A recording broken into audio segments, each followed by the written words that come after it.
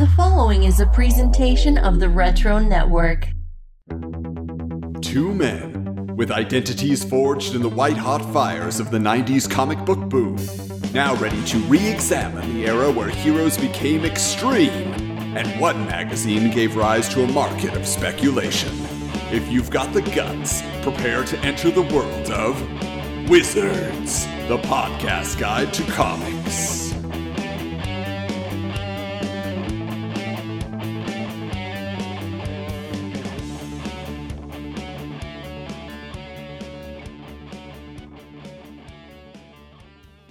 Greetings, geeks, and welcome to episode 88 of Wizards, the podcast guide to comics, the podcast where we re-examine the 90s comic book boom through the pages of Wizard magazine. Having recently revised my will so that I won't be cremated upon my death, but have my geeky corpse dipped entirely in chromium ink, I'm Adam. I'm going to one-up you, Adam, and I am going to dip myself in prism foil. I am Mike.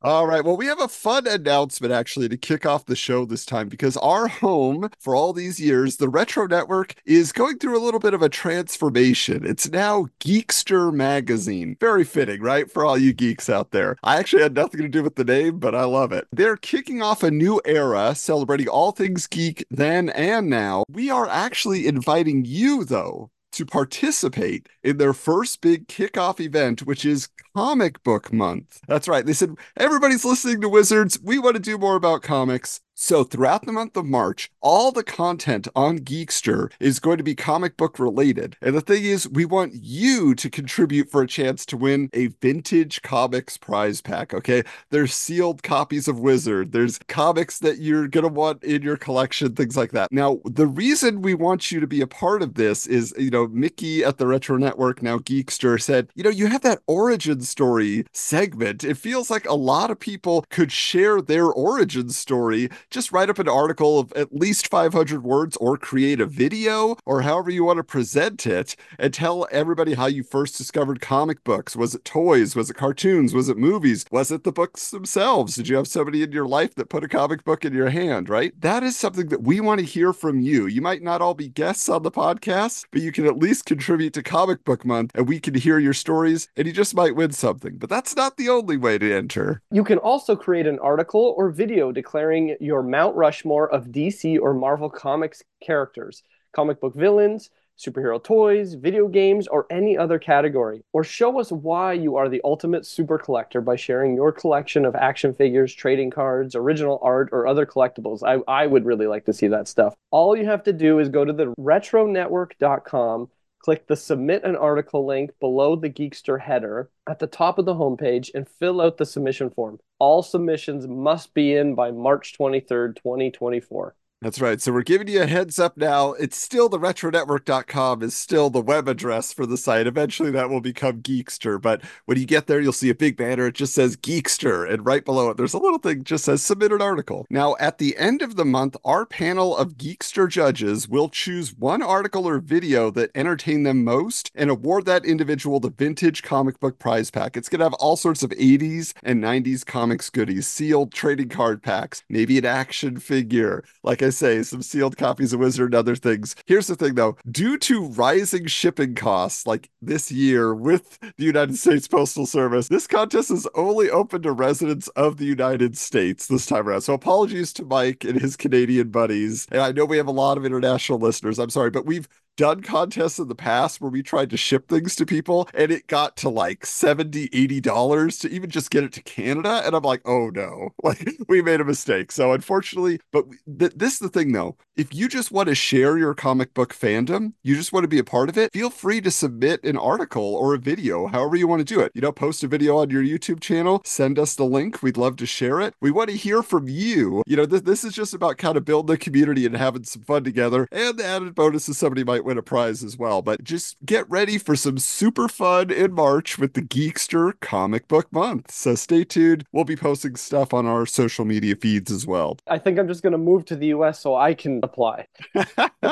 All right. Well, we're talking about getting stuff in the mail, and Wizard was getting all sorts of letters all day long. That's right. We're going to open up Willie Lumpkin's mailbag. Ooh, you can write it in a letter, babe, 'cause I really need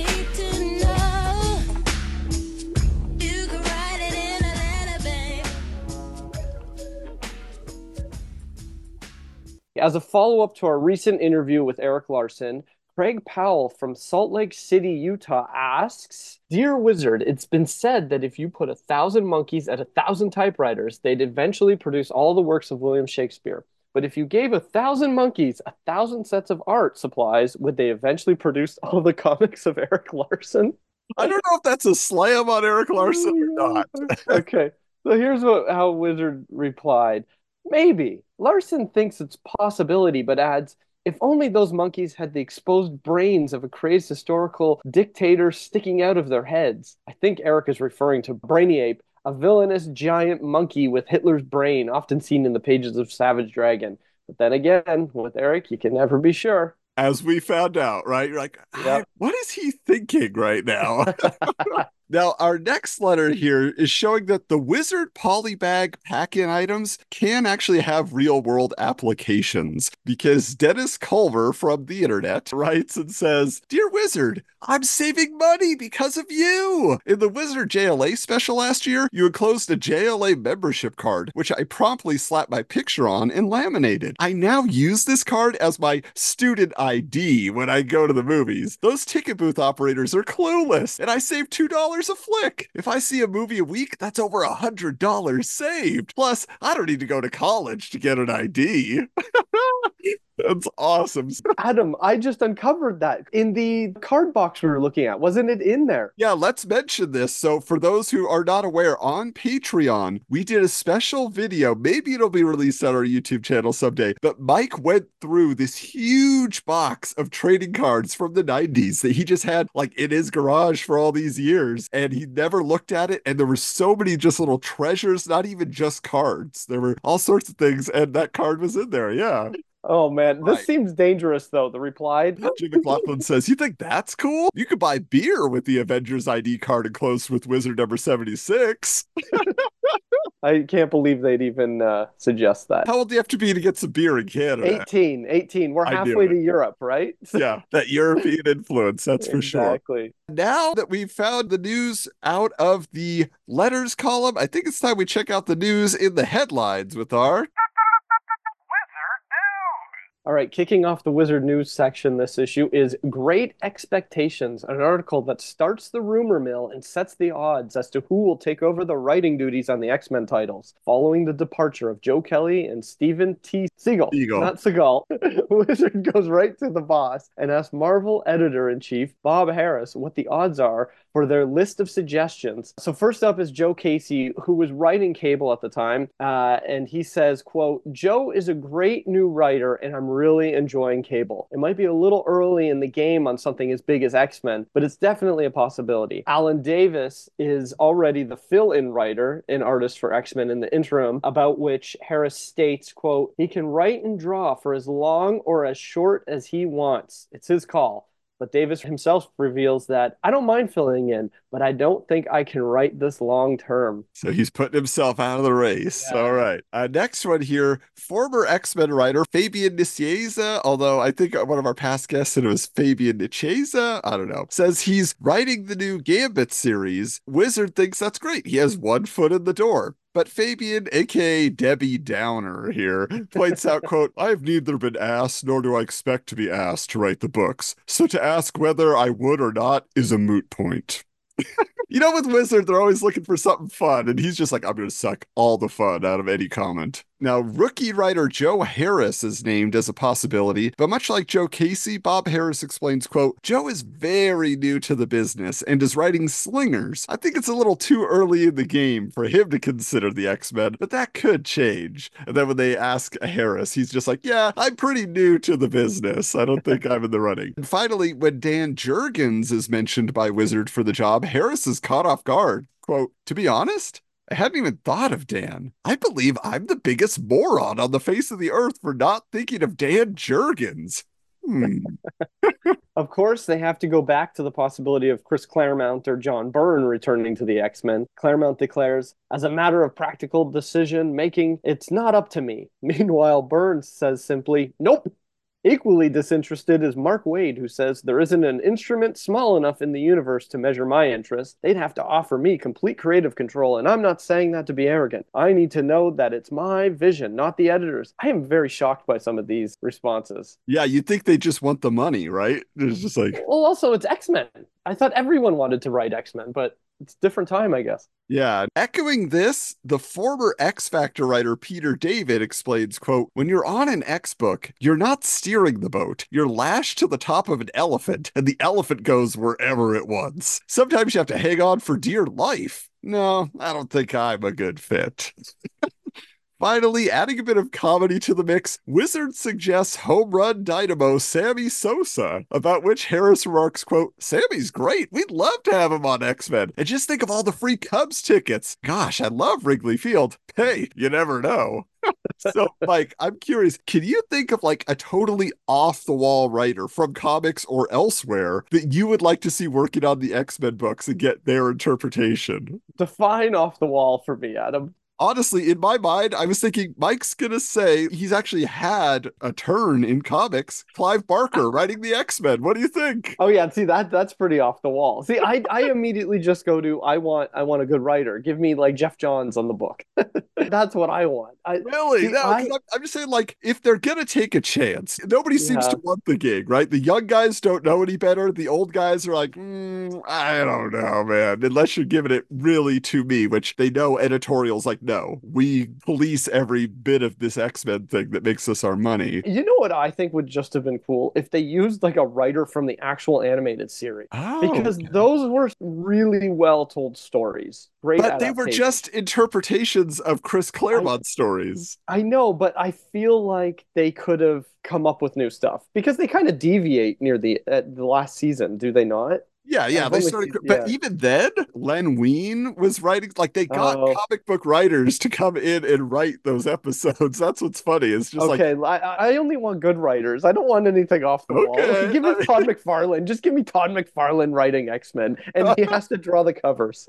that would actually be really interesting to see his take on X-Men of all characters, because I think he Yeah. only drew them once, right? In that Spider-Man. So I guess it was an X-Force crossover, but it's close enough. Yeah, but he also did all the Marvel Tales covers, and he does Oh, some great X-Men images on those. So, okay. yeah. All right. Moving on. Our next story. Shooter plans daring comeback. Reports that Jim Shooter has another new comic book imprint in the works to launch in 1999 called Daring Comics. The debut titles will be Anomalies, a science fiction teen superhero book, and Wrath of God, starring a professional executioner working in a world where all life is sacred. Unfortunately for Shooter, these books never materialized. He actually explained why on his blog in 2011. So here's what he said, Adam. Because I am the pariah of comics after Broadway Comics was discarded by the morons at Golden Books Family Entertainment, which went bankrupt soon thereafter, nothing to do with us, but satisfying nonetheless. I needed a gig. No one wanted me. Am I such a bad writer that no one could use me? I guess. Anyway, I figured I'd have to self-publish. My great friend Chuck Rosansky was going to help get me started. He suggested the name Daring, by the way. I created several properties, including Anomalies, and started developing them. But I finally found a job creating comics and comics-related properties for a multimedia company called Phobos Entertainment. I had to take the job and shelve Daring. Had to make some money right now. Had to pay the bills. None of that work ever saw the light of day, and Phobos folded a couple years later. It's pretty crazy. All this work that never went anywhere. He actually has, like, character sketches and sample pages on that blog. If you guys want to look it up, see if it's anything you would have bought at the time. There's actually another company later on that releases a book called The Anomalies, which I thought was interesting. But I guess maybe he just didn't renew the copyright if he ever had it. But do you know who Chuck Rosansky is? Nope. So have you ever heard of Mile High Comics? Yeah. He's the owner of Mile High Comics. No way.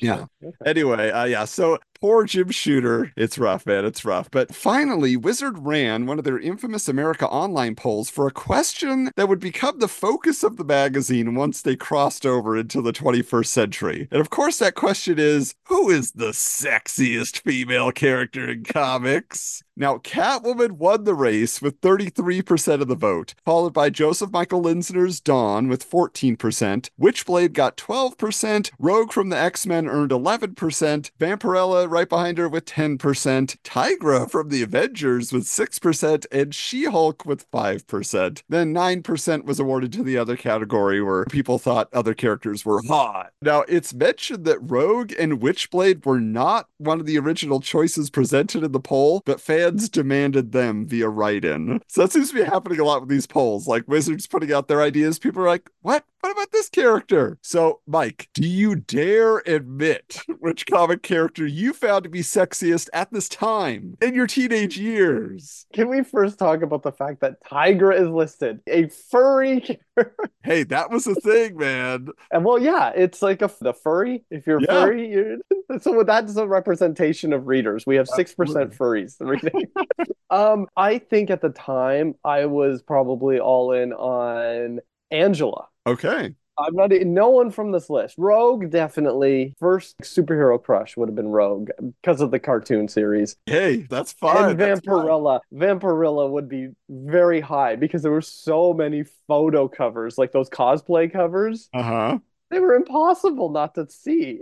They always had a new Vampirella model. Yeah. That's Okay, for Adam, sure. I laid it out on the table. Give us yours. Is it She-Hulk? Yes or no? 100% it's She-Hulk for me, and here's why. So I was reading Gen 13, okay, and Fairchild, you're of course, okay, Fairchild, this is awesome, you know, but then I had stopped reading the book by this point, and I had started diving into back issues. Like I was still picking up new comics here and there, but I was like, there's got to be some better stuff because what they're putting out now is not interesting me. And I started finding the John Byrne She-Hulk stuff, and so I'm reading it. I'm like, this is great, and I think what I find sexiest about She-Hulk is her sense of humor. Like that's what I love. Is like, yes, she's very attractive, but she's so much fun, and she like doesn't take life too seriously. She has this attitude that is so appealing because like there were so many, you know, bad girls and whatever. Somebody like scantily clad women in comics, never interested. Even Fairchild, I was not interested because she's kind of a boring person, but She-Hulk is a super fun and intelligent person. So always She-Hulk for me. And no,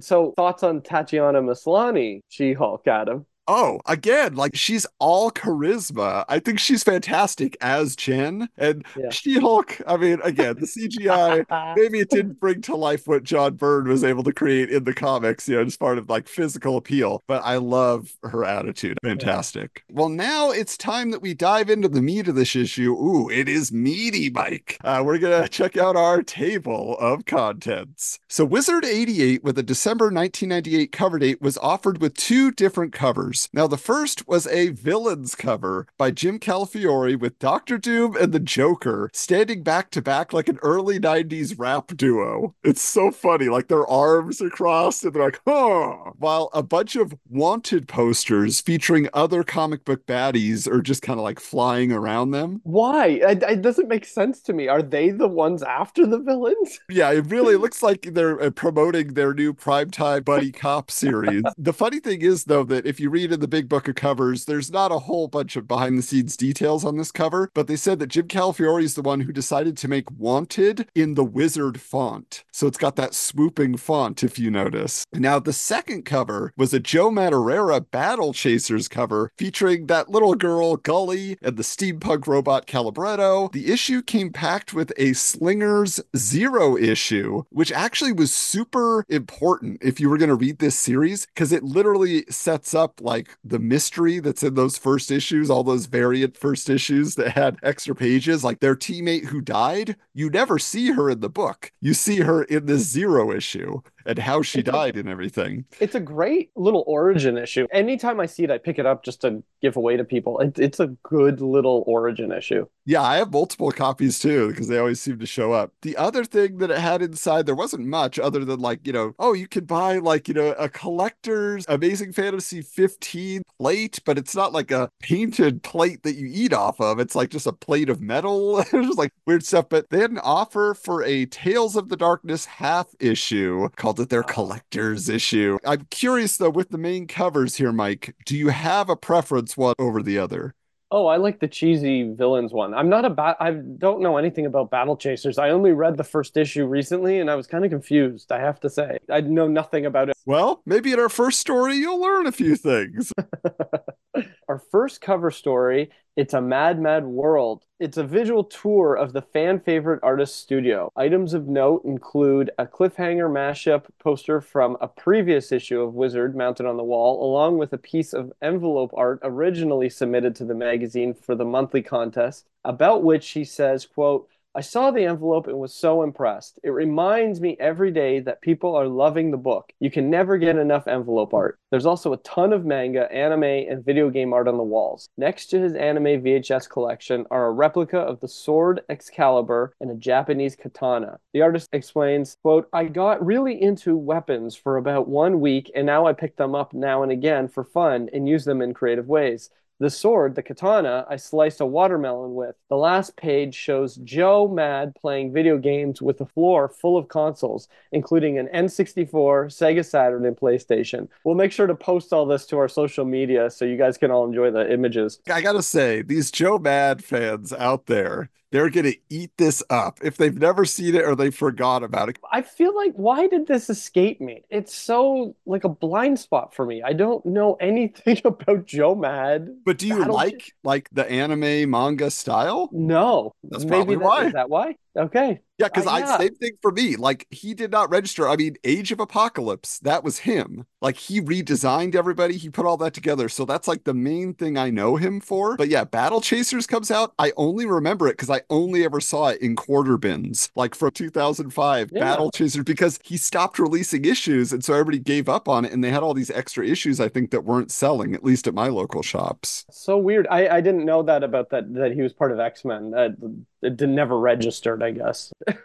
All right, well, Mike, if you haven't had enough of comic book villains yet, we're jumping back in. That's right. Our next cover story, Dangerous Minds, is a conversation with an actual psychologist where Wizard asked him to analyze the issues of various comic book supervillains. Not comic book issues, mental issues. So this is going to be interesting. Dr. Stuart Fischoff says that the biggest issue with the portrayal of these bad guys in comics is that, quote, they give a bad name to true psychotics. In the real world, the vast majority of people who have been diagnosed with psychotic disorders of one type or another are not violent. So starting with Dr. Doom, Fischoff's analysis finds, quote, strong Oedipal fixations on his mother, but the psychologist is the first to admit that he himself would be in danger if he tried to treat the monarch of Latveria. Quote, Doom would quickly kill any analyst who suggests he has an unhealthy fixation on his mother, so I'm not about to volunteer for the job.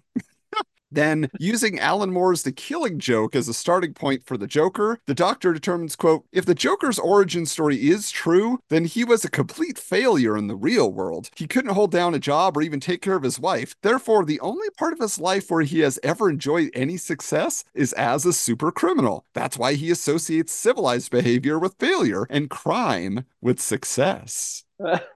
How about that, huh? Yeah. Okay. And when asked how Magneto could overcome his disdain for Homo sapiens, Dr. Fischoff suggests the master of magnetism would, quote, start looking at what he has in common with humans, not what is different between them. Psychologists call that an integrative rather than a disintegrative training program. As for how to treat a man with 4 metal arms fused to his body, Fischoff recommends that Dr. Octopus needs, quote, a CT scan to see if he has a brain tumor or other wound to the brain that could account for the rage he periodically experiences. The lab accident that gave him his arms obviously gave him some kind of brain damage, so if the damage is too severe, there may be nothing you can do other than locking him up. As for Lex Luthor, he may be too obstinate to treat, says the good doctor. He would no doubt view therapy as a competition and try to outsmart every therapist he deals with.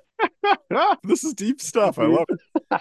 Now, the only female patient on the list is Catwoman. In citing her rough childhood, which made Selina Kyle develop the attitude that, quote, no one will look out for you. You have to look out for yourself. Fischoff warns that even her semi-heroic behavior in saving others might not actually be altruistic. Quote, Catwoman is addressing her own demons. Helping them actually gives her a chance to show even more hostility because it gives her a chance to beat up a pimp or a drug dealer. The problem is, she will do the same thing against good people. She will vent her hostility against anyone she wants, good or bad, and that means she does not have healthy motives. See, I wonder if we had a modern day, current 2024 therapist examine them, because we look at mental health in such a different way now. Yeah, it's true. So I wonder, But I'm curious if you wanted to know their deep, dark secrets or anything. Is there a supervillain that you would want to sit in on a therapy session for? They're like, oh,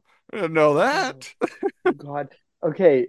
So I feel like I would already know what the answer is because there's like a great one shot about him, but Captain Cold. Oh, Yeah, I think Captain Cold would be a good one, but only because so there is an issue. I don't know the issue number offhand. It's like an origin kind of Jeff Johns does kind of an origin story about him in like a flashback. It is amazing. It's one of the best issues of Flash. okay. So yeah, Captain Cold's on my list. How about yours? So, like, Evil Ernie in the Chaos comics, like, in his early stories, it's all about therapy. I mean, that's how he got in touch with Lady Death and got his powers and all this stuff. So we kind of know everything about him. Lady Death, she's seen as a hero, but she's also Lady Death. She is fueling Evil Ernie to kill everybody on Earth. So I see her as a villain. I kind of want to know what her deal is. Like, I know her origin story and like her issues with her parents and all this stuff, but like, just like, where is she coming from? Because of just like the bad girl stigma. Like, I'd love you to say, like, Lady Death, what do you want us to know about you? What are your fears? What are the things we're not understanding? All right. Speaking of Catwoman, our next article, Cat's Meow, is an interview with comic book writer Devin Grayson, who had only been writing comics for 3 years at this point, after only starting in on reading them 1 year prior to getting hired by DC Comics. She explains that she became invested in comic book characters after accidentally channel surfing into an episode of Batman the Animated Series. This is what she says, quote, "It was the first time I ever saw Batman as a father figure. I became absolutely fascinated by the relationship between Dick Grayson and Bruce Wayne. I wanted to know these characters. To get to know them, you have to go into their medium." Now, let me just stop for one moment, Adam. When I was reading this article, and it's like, she just accidentally watched Batman. And then the next part here that I'm about to reveal to the listeners is where I'm like, this is ridiculous. This is such BS. So how did she get the job? I pretty much pestered the editors for 2 years. I knew I just had to write these characters. I told them I'd do anything, answer fan letters, sweep the floors. I just wanted to be closer to it to learn more. The DC editors were extremely kind and accessible, and they were probably amused by me at some level. Now, let me reveal, she is the girlfriend of a famous comic book writer. So in this article, they say that, yes, she's dating Mark Waid at the time. Yes. Says that they met at a convention. It doesn't necessarily give the timeline. Okay. Was she already writing comics and then she met him, or vice versa? But there's no indication that there was some sort of nepotism. But I can buy that. But when the way they wrote the article, though, was that it was like she just stumbled upon Batman, started to get into comics, and then Mark Waid's there all of a sudden. So okay, I'll buy it, Adam. I'll let you continue. All right. From that point on, then, Grayson got a gig writing a short story for Batman Chronicles #7 featuring Nightwing and Donna Troy, which earned her more one-shot assignments until she was ultimately given the chance to take over for Chuck Dixon on Catwoman. That started with issue number 54, which was a job she still had at this time. Now, she had been given the job of reuniting the all-new Teen Titans from the 80s for the relaunch title, Titans. And she says, quote, "It's a real powerful team, something that can be problematic. Why are they working together? They can work alone, but they come together and explore the needs of one another's lives. That's family to me." Now, additionally, DC had given Grayson the freedom to create her own title, a book she refers to as The Weinbergs, that is eventually published as Relative Heroes, the story of 5 teenagers who hit the road in a Winnebago after the death of their parents to become superheroes. Says Grayson, quote, It's really the most me thing out there. It's straight out of my sick little head. Now, Grayson was even being invited over to Marvel by Joe Quesada and Jimmy Palmiotti to write a Black Widow miniseries for Marvel Knights. So with all these opportunities coming her way, Grayson admits, quote, "My favorite question I've ever fielded is, what character do you want to work with?" And I just smile because I've already done it. So, Mike, I know that as we were reading this article, we're like, she was writing a lot of stuff, and we wanted to kind of explore and find out what it was all about. So, which of these titles of hers that you started reading stood out to you the most? I think the thing I was most impressed by was Catwoman. So it starts off, it's kind of a hard read. Her first issue on Catwoman, it's very heavy on the captions. Like there's tons Internal monologue, the yeah. internal monologue is just like, oh my God, it's painful. But then she kind of hits her stride after you get through the crossover, what is it, Cataclysm series? Yeah. Oh, just end Cataclysm, end, please. It's like part 8, Catwoman, whatever, part 8 of Cataclysm. And then when you get into the series again, I found she hit her stride. It was starting to flow. I didn't get too deep into her Catwoman run, but I felt like for, late 90s comic book writing, it was pretty decent stuff. I don't love the Catwoman character. Like I don't really get the appeal of her own title, except I was a huge fan. I think it was Pete Woods when he was on the series, so that the next volume. But I thought it was all right. And then I didn't get to check out her Black Widow miniseries, which I am curious about. But her relative heroes, I don't know if it was the art, Adam, or the writing. I couldn't figure it out. It was both. I Okay. read that and I was like, what is this? Like, What this is happening? terrible. Like, you can't keep track of anybody. And it's Nobody, like, yeah. the setup happens so fast. There's just these kids, and then they watch a TV news report that their parents got killed in a car crash. And then one of them goes, "Hey, we should all be superheroes. We're going to go to Metropolis. We all have superpowers." They don't explain why. They don't explain how they know they have superpowers. "We're going to find Superman. He's going to help us find what really happened to our parents, but we're also going to be superheroes. Let's all jump in an RV and go." Why? Like, I know, and they're yeah. not all siblings. Like one's a babysitter, and it's like, One's why a does cousin. Yeah. but yeah, nothing made sense. And I kept trying, like, I was trying really hard to be like, well, maybe it's the art that's throwing me off. But I'm glad I'm not alone in feeling that. It was Yeah, I was tough just like, reading. maybe it was just too early in her career to handle like something you could do whatever you want. Because then it's just like, well, it makes sense to me. And it's like, yeah, but you Okay, gotta be able to lay this out slowly for the I, rest. I have to admit, now that I've segued into comic book writing, I think it would be so challenging to do like a team book. Like, I think eventually I could tackle it, but it is hard in comics to because like reading X-Men nowadays, I'm still like, I don't really love how if you watch the X-Men movies, for instance, they always pick a protagonist. It's Wolverine. Wolverine is your protagonist. The other characters have small arcs, but Wolverine's the main character.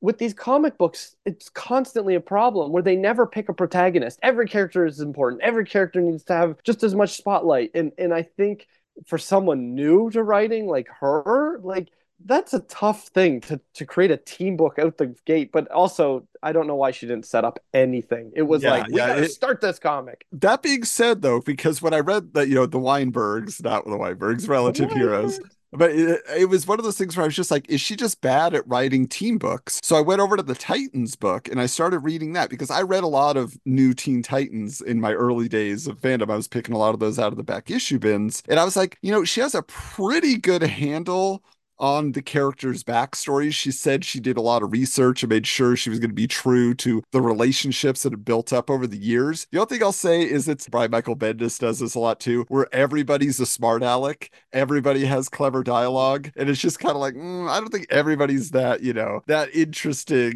but it was kind of like fun to see everybody come together. I thought the plots and everything really worked well. I even picked up like one of the last issues of her run, and I was like, okay, this is pretty good that the team is now like disbanding. Like they came together for a year, and they're like, this is not working, and they're coming apart. So I thought she did a really good job with that. But I will say that yes, her solo character work is way better because I did read the Black Widow Marvel Knights series. It's only Oh. 3 issues. If you watch the Black Widow Oh, movie, it's with I didn't realize it was that series. I've already read it. That's a great series. yeah, and the art is fantastic. J.G. Jones Oh on my that. God. Man, it's great. Okay, I didn't realize that I didn't put the pieces together with what's the her sister? Elena? Elena. Yeah, Yeah. that's a fantastic series. She just got better then. Exactly. Yeah. So she Yeah. really improved. But by the time that one came out, like I thought that was so strong. And again, just like the action set pieces, everything about that series. Again, 3 issues. Keep it short. You can get a lot of good stuff in there. Adam, going back to the previous articles, it makes sense why so many of those writers are like, I'm not touching an X-Men book because it is. It's so challenging. So Absolutely. Now, interestingly enough, I feel like Wizard did a good job of putting these related articles together because, we heard Devin Grayson was inspired to write comics by happening upon an episode of Batman the Animated Series. Well, our next article is a Q&A with Paul Dini, one of the co-creators and writers of that series. It explores the veteran animation writer's upcoming projects for 1999, which included the new Batman Beyond animated series and comic book work with Alex Ross. So when asked about Batman Beyond, Dini, he's mostly sharing the same information we covered several issues back when it was like a roundtable with the whole creative team of Batman Beyond. But he did mention something that I had forgotten was part of the story. He says that Bruce Wayne created the Batman Beyond suit because obviously he was getting older, he needed help in continuing his crime fighting activities, but also that, quote, it had such a kick that the first time he wore it, it gave him a heart attack. So around age 60, he took the suit off for good, hung it up in the Batcave, and left it there. I didn't know about the heart attack thing. I didn't remember that. Maybe that's a big plot point in that pilot episode. And I was like, okay. Then when asked why they chose to create a futuristic Batman series instead of using another DC character as a jumping off point, Dini explains, quote, we worked up a Catwoman solo show that we liked an awful lot. But what it comes down to is what the WB wants to buy. So it doesn't boil down to not wanting to do the Justice League or that we don't think we can. We're just dealing with a marketplace where there's very little room for experimentation. And I feel like that has changed a lot. There's so much experimentation oh in my God, animation yeah. these days. Yeah. But Mike, can you imagine this world where the Catwoman movie we got? What if there was a Catwoman animated series by the creators of Batman the Animated Series, and then that's what they based what became the Halle Berry movie on, right? Instead of the nonsense that they just cobbled together with like 13 writers and threw up on screen. It actually doesn't feel possible. Like there's no parallel universe where I see a Catwoman show existing. It just doesn't even make sense to me, does it? I was trying to even think of like, was there a female-led series at that time? You know what though? Now that I think about it, I don't think at this time, could I have ever imagined a Harley Quinn series or Harley Quinn being as big as she is? Like, I guess by this point she had her own ongoing series, right? No, well, let's read on here because we're Oh my about to God, get into that. you're right. It is coming up. It's also announced that the Mad Love comic book story that Paul Dini and Bruce Timm created for DC is being adapted into an animated series episode as well. Also, Harley Quinn is being introduced into mainstream DC continuity through the Batman No Man's Land story arc, about which Dini explains she's probably not going to be as out and out homicidal as other characters in the mainstream Batman books, but she was never intended to be bad anyway. Additionally, Dini has penned the Superman Peace on Earth one-shot being painted by Alex Ross and reveals that similar one-shots will star Batman, Captain Marvel, and Wonder Woman in the near future, plus a 3-part Harley and Ivy miniseries that Dini describes as very sexy, very racy, and a lot of fun. Dini wraps up the interview with a fascinating statement. Quote, I wish I could step into a time machine and see how the artistic vision of Batman the Animated Series shapes 7-year-old kids who watch the show now and grow up to become artists and writers and filmmakers. I think it's going to have a far-reaching influence on their imaginations. Of course, this proves to be very true, as the series is still widely regarded as one of the best animated series ever. Adam, can you think of a more influential superhero cartoon of the 80s and 90s than Batman the Animated Series? I was trying to look into it. It's like a lot of people think fondly of X-Men and of Spider-Man. For the writing, maybe. But for animation style, they're kind of horrible. Like this one had storytelling and a unique, brand new, like visual that we'd never seen really. Again, like they're influenced by maybe the Fleischer cartoons of the old days a little bit and things like that. But to me, I can't think of anybody that stands out like just in animation, like Ren and Stimpy is huge. Because now when you see just the Disney shorts and they're Ren and Stimpy cartoons, and I can't believe it. They're just watered down Ren and Stimpy animation. I'm like, Disney has accepted this as okay? That I can see. But as far as superhero cartoons, there's nothing that even comes close to this. I think you're right about the Ren and Stimpy thing. I loved Ren and Stimpy. I liked SpongeBob when it started, but I do think it was the downfall of animation for me. It really was. Like, it became all about who can be the wackiest cartoon, and every cartoon they make now is like comedy based. It's how funny can it be? Yeah, there's a few, and I know why it's like that. Boys play more video games than watch cartoons now, so they have to lean into the comedy. But I think you're right. Ren and Stimpy is up there, and Batman stylistically, if you have to look at the style. Yeah, I mean, if But we want to lump in Powdered Toast Man as a superhero segment on Ren and Stimpy, it qualifies. All right. Now, behind closed doors is an interview with the Marvel editorial staff about their relaunch of Spider-Man and the lengths to which they went to keep their plans secret. Now, as Wizard puts it, quote, following the lead of the sworn to secrecy film industry, where the dino of Godzilla went faceless until opening day, Marvel's relaunch has become an impressive exercise in stealth tactics. Godzilla 1998 references here. Big blockbuster of that time that nobody wants to think about anymore. So writer Howard Mackie, who is handling both Amazing Spider-Man drawn by John Byrne and Peter Parker Spider-Man with art by John Romita Jr., admits that fake scripts have been circulated just in case someone in the office decides to spill the beans. And editor Ralph Macchio states for the record, quote, I haven't lied to anyone. There's been no fibbing. Holding back information is the most I've done. So I just want to ask as we get into this, Mike, were you even aware that there was a relaunch going on with Spider-Man in 1998, that they had stopped it for a few months, then they're bringing it back? I'm sure my dad was complaining about it at this time. I'm sure he was like, why would they do this? You know, he's been collecting since Amazing Fantasy 15. He was pissed off, but I had no clue. I did not care. I was so over Marvel by this point. Yeah, I mean, really, like after, they did the Clone Saga, it was just kind of like, no storyline they're putting out here is getting my attention. Yeah. So you might be asking then, Mike, what's the big secret that Marvel is hiding from the world? Well, at the end of the last published issue of Spider-Man's Adventures earlier in 1998, Peter Parker gave up the costume life to become a civilian. And so as the series begins again, a new mysterious Spider-Man is swinging into action in New York City. Of course, Wizard wants to know if Aunt May's darling nephew will ever don his webs again. Howard Mackie breaks the silence by saying, quote, well, yes, come on.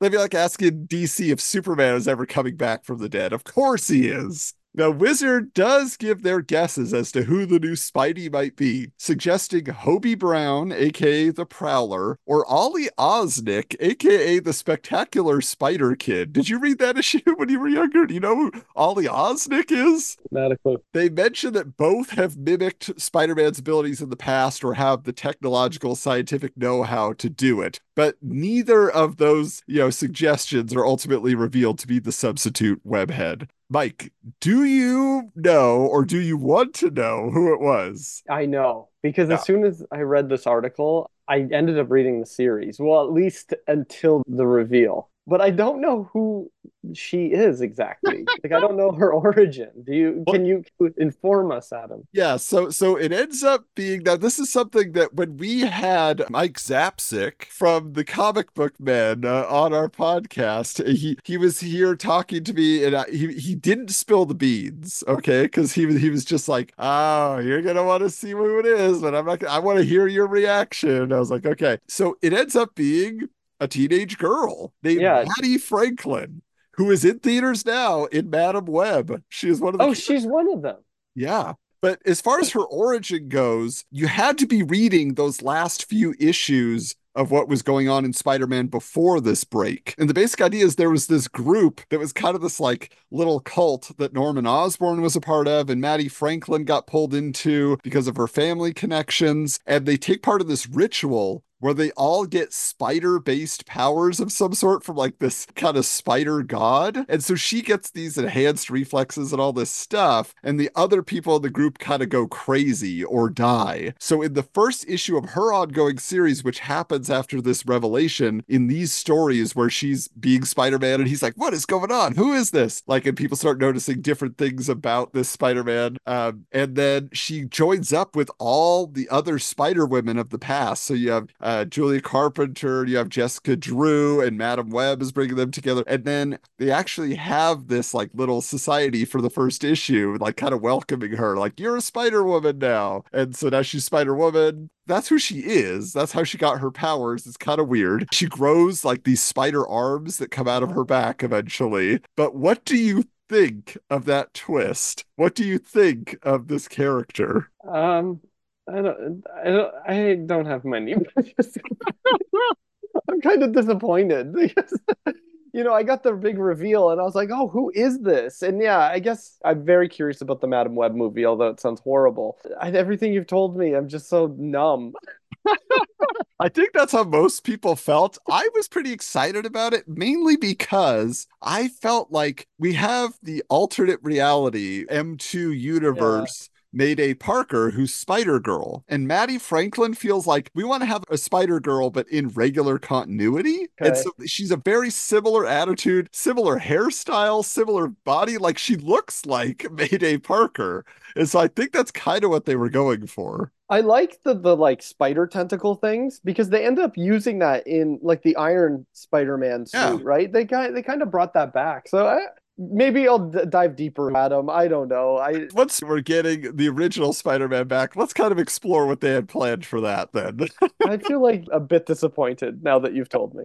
Okay. Wizard also asks about the status of Mary Jane and Peter's relationship. Since she left New York City for California without Peter, Mackie states, quote, "They're not divorced. Everybody agrees that having Peter and Mary Jane married is less interesting because any romantic tension has been missing. Just because they are married at the start of the relaunch doesn't necessarily mean it will be the permanent status quo." Also, for those of you who hadn't been reading the Spider-Man books for a while, it's also revealed that Aunt May is alive and well, even though her headstone was the cover of Spider-Man number 400 several years earlier. Yeah, I was really confused reading it too because they live in like an apartment building, or is it a condo or something in New York City? It's super weird. Yes, the real May was kidnapped by Norman Osborn, and it was an imposter that Osborn planted who died in that hospital. When asked about the possibility of Gwen Stacy or the Parker's lost baby making an appearance, Mackie is adamant that neither of those characters will be showing up anytime soon, and neither will Norman Osborn. Though Mackie admits, "It frightens me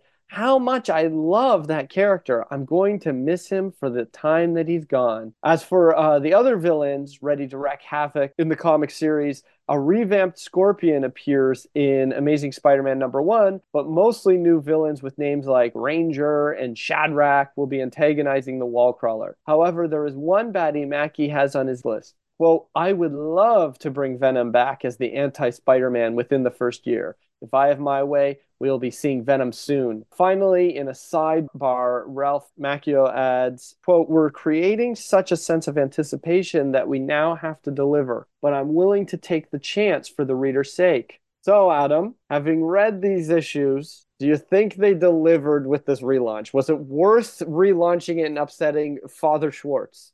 I think just to give everybody a break and to say, okay, everything that was so convoluted from the past 10 years or so of Spider-Man continuity, if you didn't really like Maximum Carnage, if you didn't like the Clone Saga, if you didn't like Identity Crisis, all that, how about you forget about it? How about you just, for a few months, cool off? We're going to retell his origin, and now it's going to be more middle of the road what you expect from Spider-Man. Everything you've been complaining about, the chances we've been taking, fine, we'll get rid of it. I think they deliver on what the long-term fans wanted, what your dad probably wanted. Because once Peter puts the costume back on, I think in like issue 3, like he's already back to being Spider-Man, you're just like, all right, well, these are just regular Spider-Man stories. I mean, it's what I would expect. I don't think they're cool. I don't think they're fun. I don't care about Shadrack. You know what I'm saying? Like, so it's just kind of like, I guess, but I'm not going to keep reading. I was reading because like, oh, there's a mystery Spider-Man. Like, are they going to team up and it's a girl? Oh, that's kind of cool. But then it's just like, no, now Peter's back, everybody. All right. Thanks. So as someone that's like been recollecting them slowly, like I had all my Spider-Man books stolen. I never was collecting this time period, but I'm now trying to fill in gaps and get as many Amazing Spider-Man books as possible. I find it super confusing because at some point they go back to the original numbering. Oh. Yeah, like all of a sudden there's like a legacy number and it's like 500 and something. It's so complicated. They did it with Avengers too. At some point, they go back to the original numbering, and I'm like, what part of my list is this part of Volume One? Like, Anyway, as we close out, because Wizard was always looking to exploit the next pop culture trend, Invasion America is an explanation of a strange new phenomenon called Pokemon. Now, in case you didn't hear how I said that, it is pronounced Pokemon, as the article makes sure to tell English speaking readers multiple times in this piece, which is so wild to think no one knew what it was, Adam. Yeah.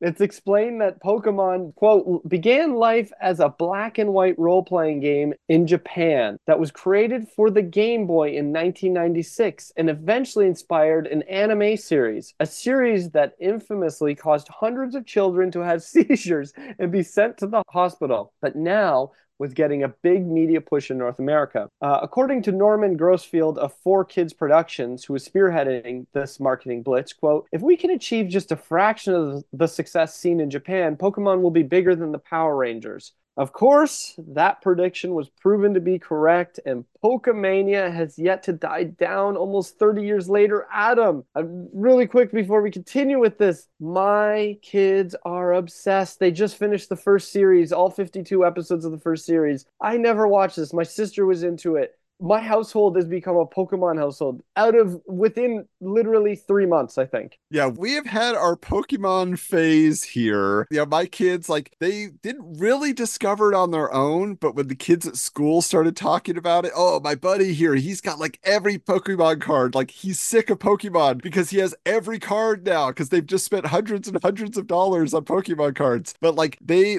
have watched the series on Netflix, but I don't think they watched the original all the way through. They've watched the newer ones that have come out, like Detective Pikachu they liked, and all that kind of stuff. So like they've like dipped in here and there, but there's plenty of Pokemon in our house. But same for me at the time, like I was not interested. I was definitely too old for Pokemon when it was released, and I wasn't enough of a gamer that I wanted to get in on playing the game. So it's just kind of like, eh. I had friends that were like really into it. Like I remember walking around my high school and kids just going Jigglypuff, and I was like, Jigglypuff, and now my kids are doing it. My kids, they like Mr. Mime, but like at this time, they really were pushing in a big way. And of course, Wizard gets on board with this as well. We have Pokemon on the cover several times. They eventually released their own magazine called In Power just so they could have Pokemon coverage every month. And really, though, if you look at it, this franchise's enduring popularity, at least partially and probably mostly, has to do with the instant icon status of Pikachu, right? Pronounced Pikachu. Thanks, Wizard. Who they describe as, quote, a little yellow electricity-wielding fuzzball pocket monster who oozes cute from every pore. Pika, Pika. Now, the products planned for release in conjunction with the English dubbed animated series include an adapted manga by Viz Comics, Pokemon Red and Blue video games on the Game Boy, and eventually a game for the N64 home console. There's even a Pikachu Gigapet Tamagotchi thing. Remember those? Yep, that's like front and center in the article. Of course, Hasbro is also getting in on releasing action figures for this. They have plush dolls and electronic toys that make authentic sounds from the show. But really, the most enduring and collectible part of Pokemon fandom is the collectible card game being developed by Wizards of the Coast, which is the same company behind Magic the Gathering. So this was about to become a huge phenomenon, but it only gets a tiny paragraph in this article. They just say, oh, there's going to be 60 cards coming out in the base set that'll be produced in limited quantities, and then they'll discontinue them. Like they tell you right from the start, they're making this a thing where it's going to be rare. And I think the other element that got my kids into it is the YouTubers, right? So there's these YouTubers that are like opening packs and then they find the most rare card ever, and then they put it in a case and they wear it on a gold chain around their neck. Like Logan Paul is this guy's name, who got into professional wrestling. Now he wrestles for WWE and he wears that to the ring. His Pokemon card that is like the most rare Pokemon card out there is worth like $1 million, you know? I had no idea. Here's what's funny. So my sister collected them, right? The cards. She probably only got maybe 10 packs as a kid, but we had a binder of them we found in my mom's basement, and my sister's like, just throw them out. And I was like, no. I'm going to take them to my comic shop. And the manager at my comic shop is really into Pokemon. Like she's been collecting since a kid. And she was like, I'll just give you $150 for all these. And I was like, okay. It was her own money she gave. Oh. But that's why I get so many good 50 Cent comics, because she makes sure. Since then, I get to look at the collections that come in first. She obviously will go through them to make sure there's no first Miles Morales or first Spider-Gwen, but she'll let me look at every box before anyone else since then. I must have given her a gold card or something like that. Like I'm still like, what did she take from me? It was only a handful, Adam. I maybe 30 cards she took, and the rest she's like, I don't want them. But if they're from that first series, yeah, they're It would probably have worth been. a ton. Yeah. Yeah, so fascinating. And now I want to ask her, I'll be like, what did I give you? Was it an $800 card? $150 for $1,500 worth of Pokemon It's cards. possible. She said they're for her collection. She's keeping them. So, Okay. you know what? That makes me feel good. I like collectors getting a great deal on, really hard to find stuff. But you're the same as me. You weren't really into it. No, like literally, I was averse to it. I was like, this is I so was too. stupid. I was like, I cannot, like, the only thing I liked was my sister didn't complain about going to the comic shop. I was like, great, me and dad can go and we won't hear complaints because she'll get her Pokemon thing and be happy. So, It was but just too cutesy, and I already yeah, didn't like manga and anime to begin with. So I was just like, I watched it back in the day. I was like, I'm gonna watch an episode to find out what this is about. I'm like, this is nonsense. Like, this is I total, have no but need for I this. have I have such an appreciation for it now. So my kids, I don't know why, but they were adamant the show they wanted to watch was the first series. And I didn't even know it was the first series until they finished like 52 or 54 episodes. And I'm like, okay, let me find out what the next season is. And it's like there's 26 seasons, but they're called different things. In Canada, each streaming platform has a different Pokemon series. So I had to find the movie next, and now we're on to like a different streamer. Watch, but I appreciate it now. I really have an appreciation and a fondness for it. My son's wall is covered in Pokemon stuff. What I really admire the most is the fact that they've been able to keep it alive this long, that they've been Yes. able to keep building and reiterating. And like, yeah, they're playing to the nostalgia of a lot of adults that just continued in the franchise, but they bring in so many more new collectors and players and whatever you want to call them. Like the fandom just continues to snowball. It's like Teenage Mutant Ninja Turtles. The Yeah. cards, you get them at Halloween now. The comic shop gives out cards for Halloween. And in Yeah. Happy Meals. Yeah. Unreal. It's wild. So obviously, the Pokemon, they had many animated movies that were released in theaters. I have them on VHS in case my kids ever want to watch a videotape with me. But we want to check out what other comic books were being adapted to film. So it's time that we check out Heroes in Motion.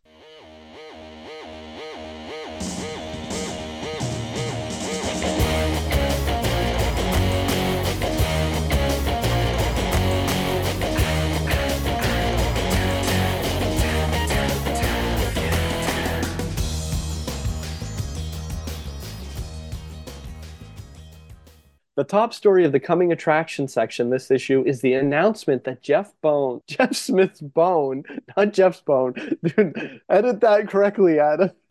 Jeff Smith's Bone is being developed as a full-length feature film through Nickelodeon because, as Smith explains of the House of Slime, quote, they don't want to make another Disney movie. Bone is as unique as Star Wars or Lord of the Rings, and the people at Nick understand that Han Solo doesn't break out into song. The animated feature will be co-written and co-produced by Smith, and it's mentioned that his previous career in owning and operating an animation studio is what got him the kind of creative control that most comic book creators don't usually receive when their works are adapted. Smith reveals that, quote, the main storyline for the movie is the Great Cow Race. The film storyline comes from the first 3 trade paperbacks, about 16 issues, but the movie will have a definite ending. Sadly, to this day, we have not seen a Bone adaptation, live action series, or movie, though when it does happen, I'm sure it's going to be a hit. Adam, would you pay to see a Bone animated film? Well, only if my kids were interested. I mean, like, it still hasn't hooked me. I've read it and I could see how it would be interesting. Again, to people who like Lord of the Rings, to people who like fantasy epics. Like, I could really see how that would be super appealing, but unless they add a tinge of humor to it that really makes it something fun, and maybe that's what has kept it from being produced. Maybe Jeff Smith's like, no, just verbatim, adapt my comic. There's a reason it's popular. I don't know that I would like to see it as is unless the performances are just blowing my mind somehow when I see the trailer. It wouldn't be for me. But what do you think? I think it would be a hit. I do think it would be a hit, but they would need to add humor. I agree I mean, completely. it has humor. It has Yeah. jokes that are very visual and fun in that way, but I just think it needs a little bit of an edge, a little bit of something. Yeah, I don't know. I've only read the first trade paperback, and it may have been in the 90s now that I think about it. So I'm not as familiar, but visually, I feel like it's got something that really draws you to it. Every time I see it at the bookstore, I'm like, oh, I should really pick that up again and read it. I never It's do, like but reading a storyboard because there's so many like silent yeah. panels where it's just reactions of characters. So 100% like it's made for animation. It So is. It is shocking, but being in the industry, I see lots of stuff doesn't get made. Like I know Disney picked up a Clive Barker series called Abarat. They paid 3 million for it and then sat on it. This is what they do. So that is crazy. yeah, that maybe if only I could get Armored sold for $3 million and then them not make it, then I could keep making the comic, Adam. Yeah.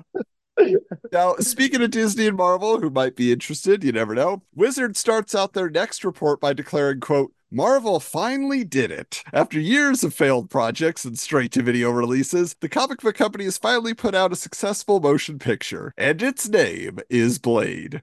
Though it seems like a low number to be called a box office success today, I think, Blade is said to have earned not only $50 million in its first few weeks of release, but also good reviews from the critics. So screenwriter David Goyer is interviewed, and he says about the possibility of a follow-up film, quote, I've talked to both Marvel and New Line, and they're both definitely interested. It's likely at this point there will be a sequel, which is something we've heard so many times before, right? Now, as for what the story might be, Goyer says, quote, we postulated in the first movie, that's a big word, postulated, that vampirism is a sort of progressive virus. What happens if the new strain creates something even meaner? Blade may be forced into a position where you'd have to team up with the vampire community to fight against the new menace. Now, Goyer name drops Morbius as a possible new nemesis for Wesley Snipes, which doesn't happen, but that is the basic storyline of Blade 2. Then looking to cap off a trilogy, Goyer imagines, quote, if there is a third movie, it would deal with the apocalyptic meltdown the main villain Deacon Frost was talking about at the end of the first film, which is not 100% what happens, but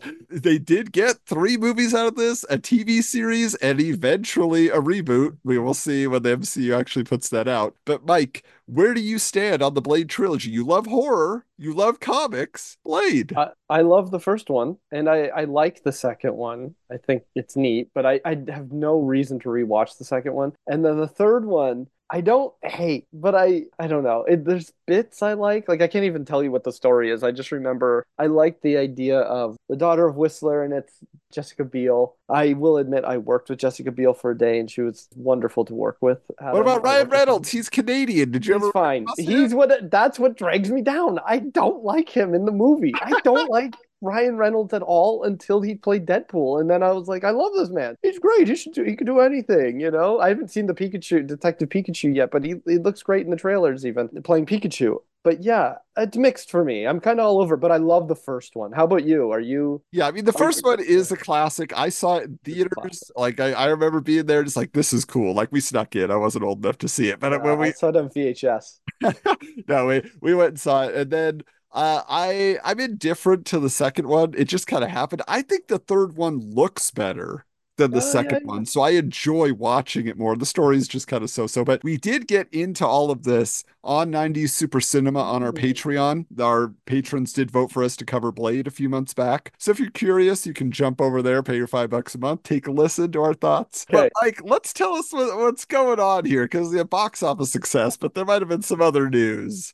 Blade might have been doing great at the box office, but how did he do in court? Wizard reports that comic book writer Marv Wolfman, who created Blade and Deacon Frost for Marvel, is suing New Line Cinema, Toy Biz, Time Warner, and even TVT Record, who produced the Blade soundtrack, claiming trademark and copyright infringement. This is wild. Marvel is not able to be sued due to their current bankruptcy situation. So what's his case? According to Wolfman's lawyer, quote, Marv was a freelance writer when he created Blade and Deacon Frost and not under contract to Marvel at the time. So unfortunately for Wolfman, the only thing he got from his day in court was based on characters created by credit on all future Blade productions. So did he get no money? No money. I'm sure he had to pay a lot of money to sue them, and he didn't get any money back. I mean, maybe they paid for his court costs. Again, the money is what I'm sure he wanted, but hey, it's kind of cool that they finally acknowledged created by. I mean, hopefully that got him some more work somewhere.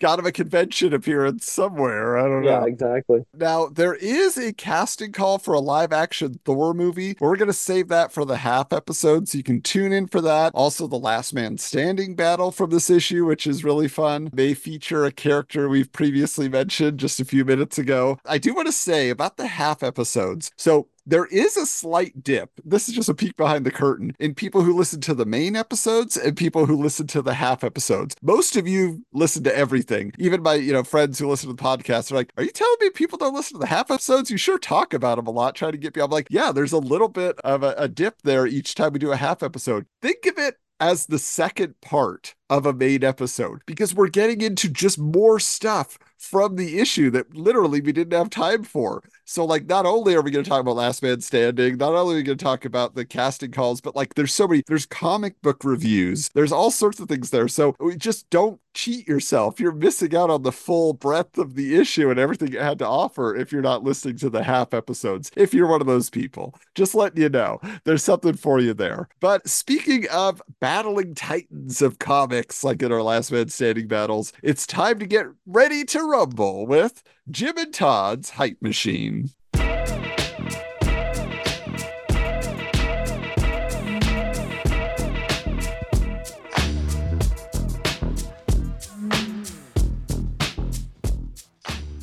In Jim Lee news, Wizard brings up the fact that his contract with DC doesn't start until January 1st, 1999, so there's a possibility Marvel could have him do more work before the clock strikes midnight on December 31st. Of course, this never happens. Also, Wizard gives a thumbs up to Jim Lee's decision when they declare that, quote, selling Wildstorm to DC lets Jim Lee settle back into the artist chair. And now that he's exclusive with DC, could a Lee drawn Batman or Superman title be far behind? A prediction which does come to pass and is fantastic. That is one of the best. Yeah, people love it. Now, in Todd McFarlane news, Wizard expands on the previous report that he would be animating a new music video for Pearl Jam's song Do the Evolution, which I finally watched. So I went and checked this out because we brought it up just recently and we were like, oh, I hadn't seen it. And here's what I'll say. There's a reason the video was nominated for a Grammy and the song was not. I've never been a Pearl Jam fan. Like, I know their big hits, Don't Call Me Daughter.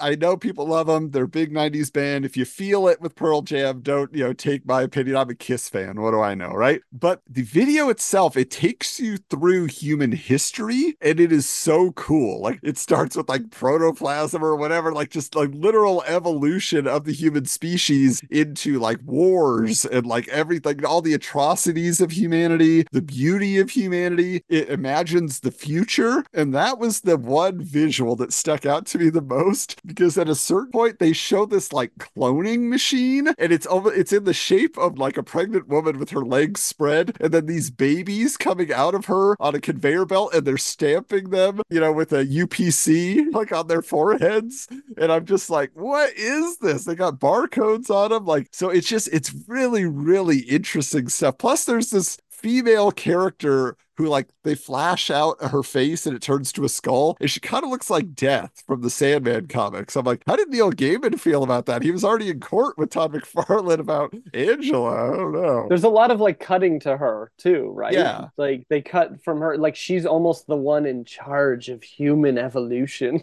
Yeah, Todd McFarlane did a fantastic job, his studio, with that. So very, very nice work, worthy of the Grammy. Back to the drawing board for Pearl Jam, though. But that brings us to our running tally update. Jim and Todd, this issue, Jim was mentioned 6 times, Todd was mentioned 4 times, which brings our running total to Jim Lee, 513 mentions, Todd McFarlane, 481. Come on, Todd, you got to do something bigger. That being said, the comic book competition isn't over yet, and just like Jim Lee, Mike is looking to keep his lead in our CBIQ quiz.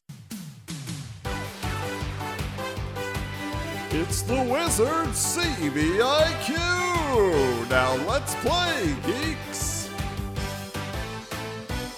Mike, how you feeling? How you feeling? I'm nervous. I feel like I got really lucky that first time. We shall see. We shall see. Okay, so of course, for those of you who don't recall, this is the comic book intelligence quiz. I did want to read something fun here, though. So they have their scoring tell you what your rank would be. And so in this case, if you get 1 to 4, you're a Dave Coulier, Joey Gladstone from Full House, a good flossing with a razor wire. I don't know what that means. If you get 5 to 9 points, you're John Stamos, cement slippers, and a septic tank.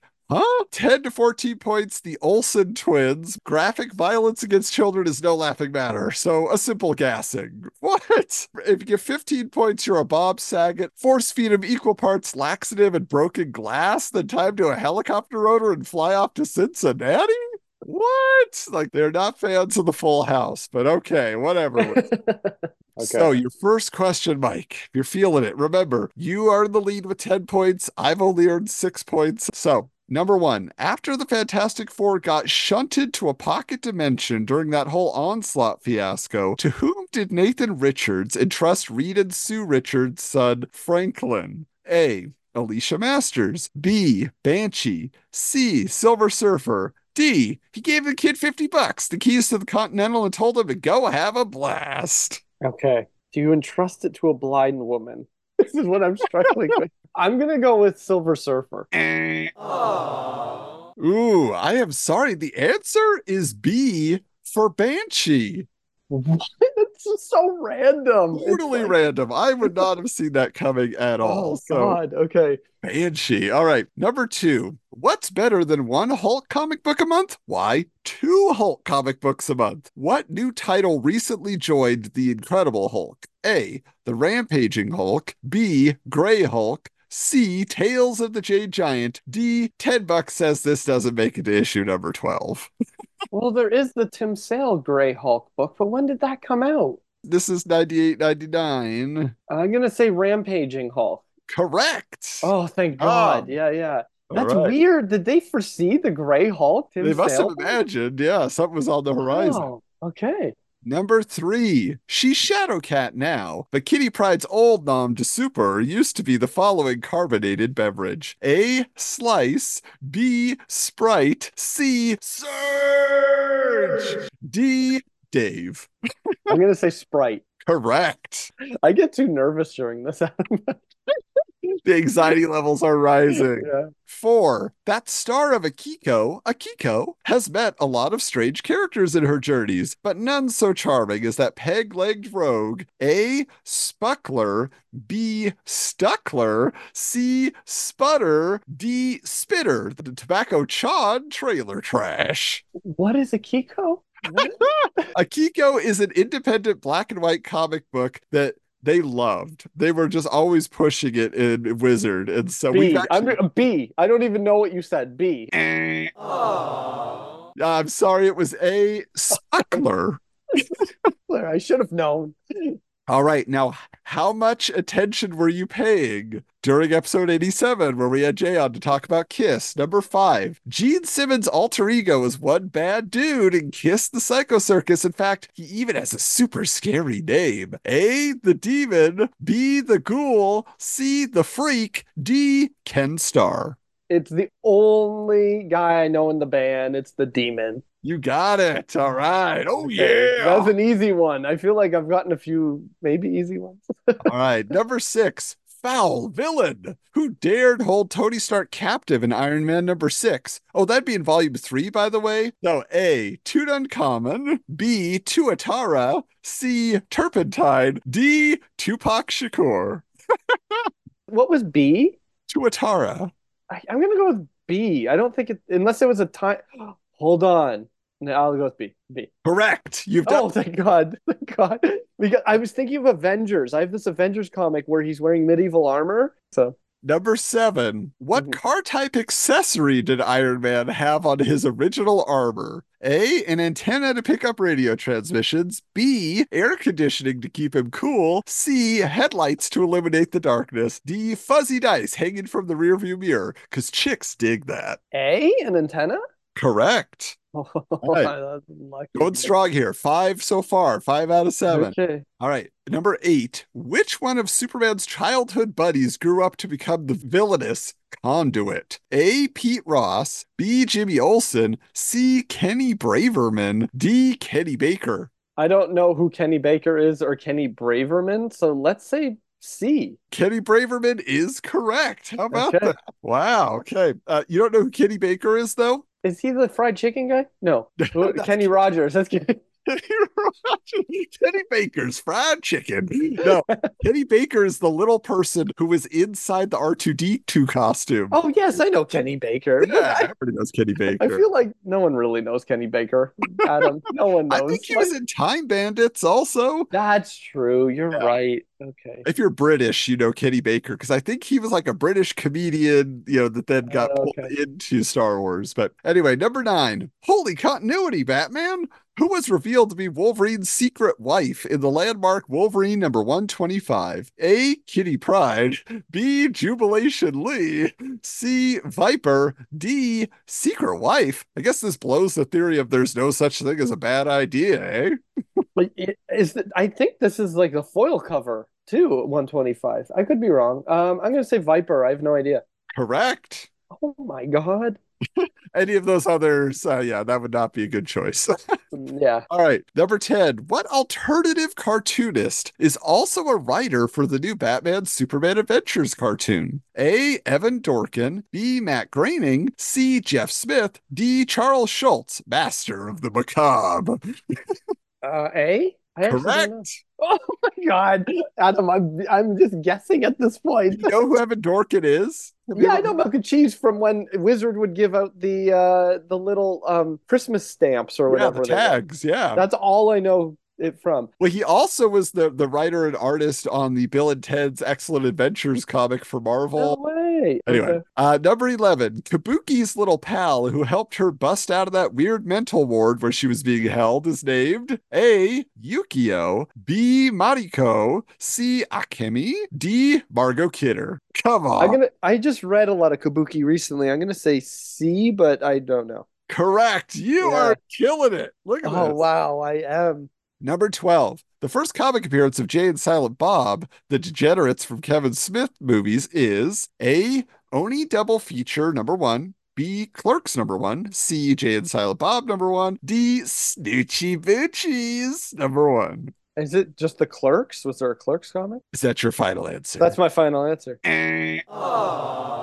I'm sorry, it was Oni Double Feature number 1. Number 13. Which funny little Spider-Man knockoff was part of Marvel's kiddie-oriented Star Comics line? I know you know this. A, Lil Spidey. B, Spider-Girl. C, Peter Porker, the Spectacular Spider-Ham. D, Spider-Kid.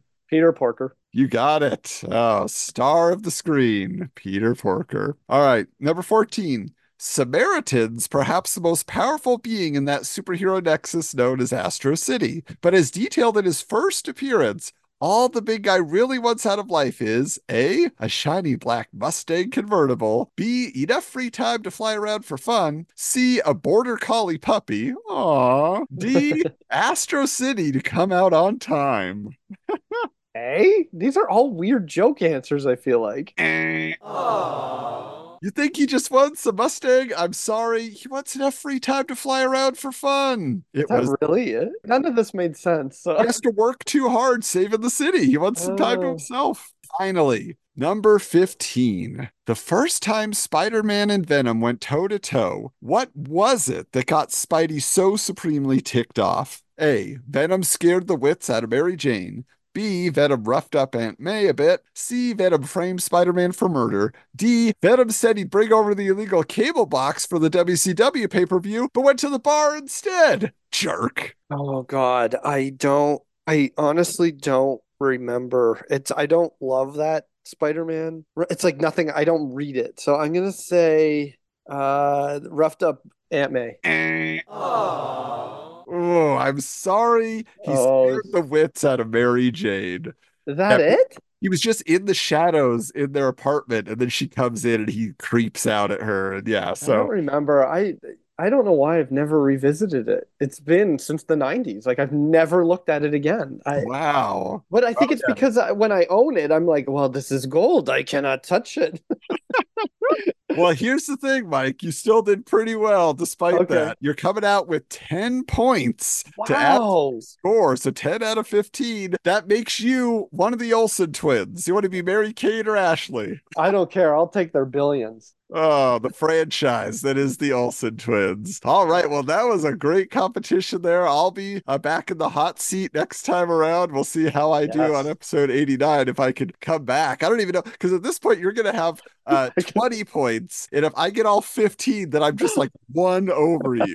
Let's see if I can pull it out. But Mike, help us close this thing out here. All right, everyone. Thanks for listening to this episode, and be sure to share it with your friends on social media. You can find us on all the socials at Wizards Comics, or go to wizards.com to check out our back catalog of over 260 episodes. Unfortunately, I'm not on all of them, everyone. I know that's a very upsetting, but there's another Mike, and he is fantastic as well. There's interviews and more. Be sure to check out our YouTube page where I'm sharing tons of my back issue bin finds or haul videos and so much more. If that isn't enough, join our Patreon for just $5 a month. That's like the cost of one comic book. And you get PDF scans of each issue we discuss on the podcast, plus uncut early release versions of the episodes, and our bonus 90s Super Cinema podcast, where for the month of March, our patrons voted to hear us discuss the infamous 90s Justice League of America TV movie pilot, because they like to hear us suffer. I also like to hear them suffer because I like that movie. Like I like how bad it is. But we do appreciate your support of the show, so we will bleed for all of you who end up listening Now, to that. speaking of our patrons, Mike, they really do support us, and we have just some great folks joining the Patreon, and we want to shout them out. That's another perk you get, so everybody knows how important they are. So first up, new guy on the block here, Acovio. Thank you so much for joining us. Alex Giannini is a recent subscriber. Jeremy Cathy. We have Nate Clark, Jason Kelly. A lot of new names here. William Bruce West, Mark Florio, David Fink, Brent Cranfield, Marway, Bruno Cavalcante, David M., Dalibor, J.S., Evan Bryant, Gary Hutcherson, Fernando Pinto, Jeremy Daw, Brian Acosta, Denim Jedi, Mitchell Hall, Lee Markowitz, Stephen Forshaw, and Mark McDonald. He's been there since the beginning. Thank you so much, Mark. But yeah, so we love our patrons. Thank you for all that you do, but thank you also just for listening to this episode. We're glad that you're part of the community. Remember, if you're interested in participating in the Geekster Comic Book Month, go to theretronetwork.com, submit an article, think about what you want to do. What's your favorite thing about comic book fandom? Share it with us. But until next time, keep your books bagged and boarded.